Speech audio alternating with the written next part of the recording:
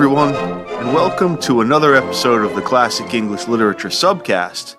And if you celebrate, Happy Easter. If you don't, let me do it a little explainer. Easter is the festival in which Christians celebrate the resurrection of Jesus of Nazareth. They believe he's the Son of God, and his resurrection is meant to ensure the salvation of the faithful, and it's therefore the most important holy day in the Christian calendar. While there have been recent moves by some evangelical sects to rechristen the feast Resurrection Sunday, the old name Easter has persisted. But from where does this come? Well, do you remember our old buddy, the Venerable Bede, first English historian, author of the History of the English Church and People, and all-around swell guy? He gives us the only known explanation for the curious name in a work called The Reckoning of Time. He indicates an early Germanic dawn goddess named Estra as the namesake. Quote, Erstramoneth has a name which is now translated Paschal month, and which was once called after a goddess of theirs named Estra, in whose honor feasts were celebrated in that month. Now they designate that Paschal season by her name, calling the joys of the new rite by the time-honored name of the old observance. I've also enjoyed the idea that the East is where the sun rises, right? She's a dawn goddess, so the archetype of new life, renewal, reverdy, flatulent deer. But you get a nice pun with rising sun, with Jesus as the rising sun, S-O-N. There have been some scandalous rumors that Estra's spirit animal was the hare, hence the Easter bunny. But that seems to have been entirely the invention of Jacob Grimm in the late 18th centuries. Fake news.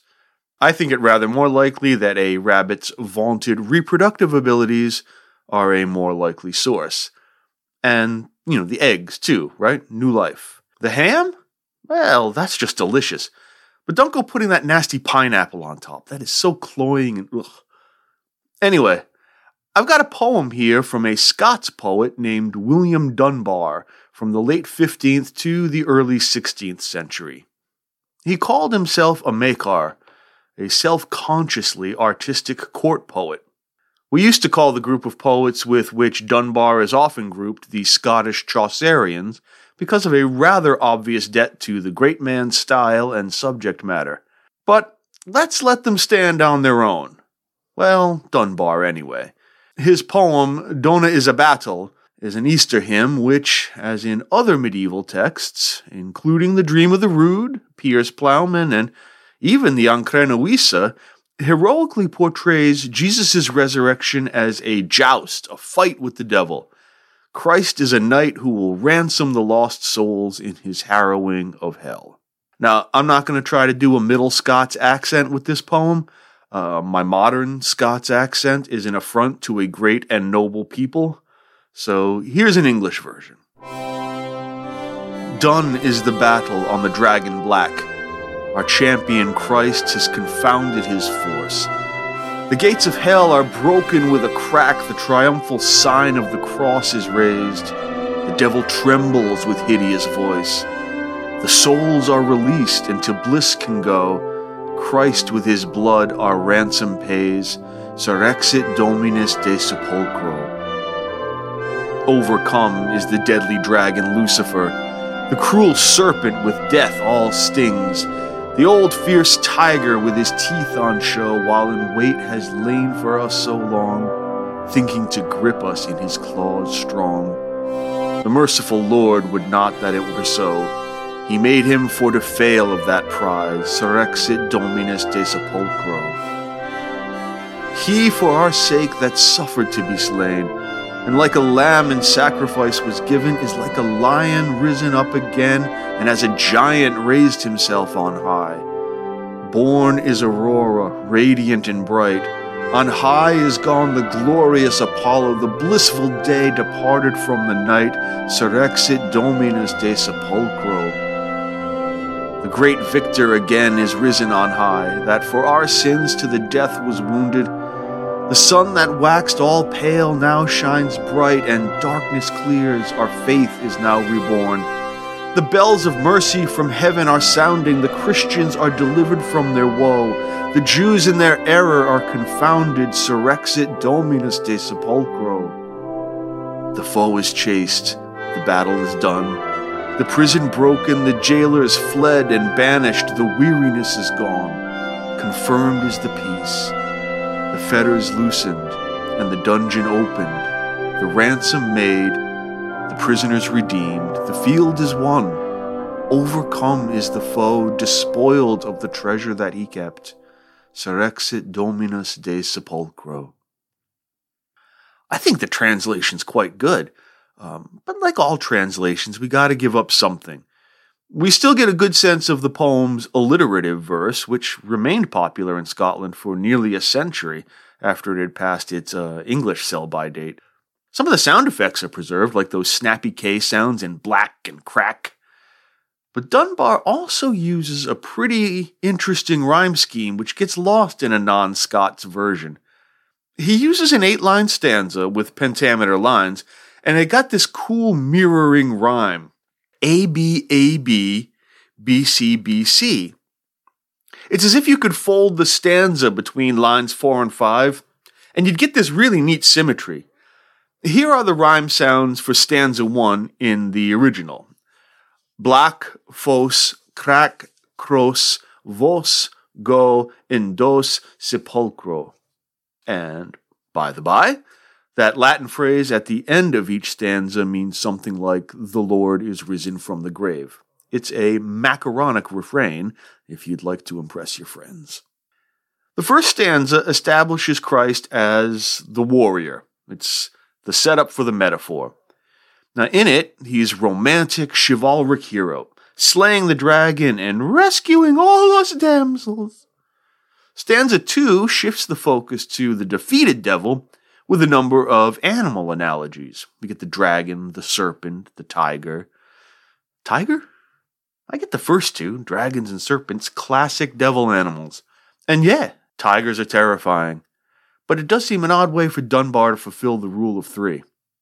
We switch back to Christ in the third stanza with his own animal imageries. The lamb, a classic, right? And a lion.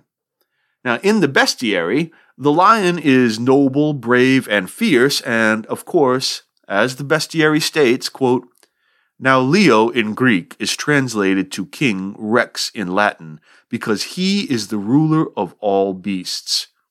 King of the jungle, baby. Think about Aslan in C.S. Lewis's Chronicles of Narnia.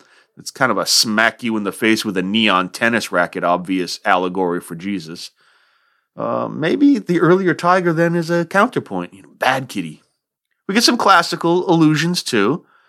Christ is associated with Apollo, so the Son of God is associated with the God of the Sun. We got him rising in righteousness. So we have Aurora, the goddess of the dawn, and we even get a subtle nod to Samson, the last Israelite judge and strong man when he refers to the giant. Then there's some rather conventional hymnal sentiments. We're told that Christ's sacrifice is necessary for our sins. Dunbar allegorizes the darkness that fell during the crucifixion as a, quote, pale sun that now shines brightly to dispel the darkness. But then the poem takes, for us, a dark turn itself. No doubt you noticed the line indicating that, quote, the Jews and their error are confounded. Why is Jewishness in error, but not Greco-Roman classicism? There are traditional, if uncomfortable, answers, of course.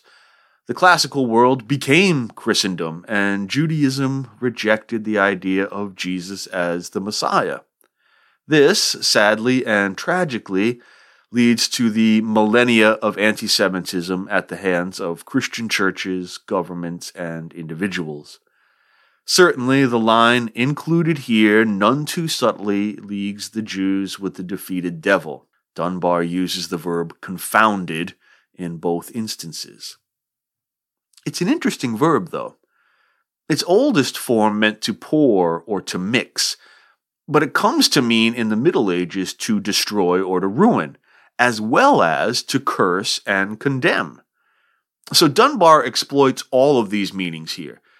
Unfortunately, it's in the service of a poem that facilitates an anti-Jewish fantasy. We can fairly question whether Dunbar or anyone in Scotland or England had ever met a Jewish person. Jews were expelled from England by King Edward I back in 1290, and while Scotland never had a similar proscription, that's probably because there was nearly no Jewish population in Scotland, rather than Scotland's medieval religious toleration. So, the Jew and Jewishness for most medieval Christians in the British Isles were, in some sense, creatures of imagination, characters from stories often repeated. They were tropes, albeit powerful ones, more than flesh and blood people. Anti-Jewish policies like expulsion did nothing to alleviate the Jewish threat as envisioned by Christian monarchs, but rather, I think, exaggerated it, making it exclusively a property of fantasy. And this, of course, has led to untold suffering for millions of Jewish people for centuries, because an illusion is, by definition, not human. And what is not human does not deserve our moral consideration. This ugly dynamic is not strange to us in the 21st century, as demagogues and populists have revised these very old and terrible tropes. So, this Easter, we have a poem that in almost every sense embodies some aspect of English medieval culture and literature. It's got alliteration, it's got accentual verse, it's got romance, religiosity, chivalry, allegory. But it traffics in the fears and prejudices of its time. Easter and the Jewish celebration of Passover are at base recognitions of a very human need for freedom and redemption, and a generosity of imagination and spirit that serves us all. Happy Easter. Hag Sameach. Thanks for listening.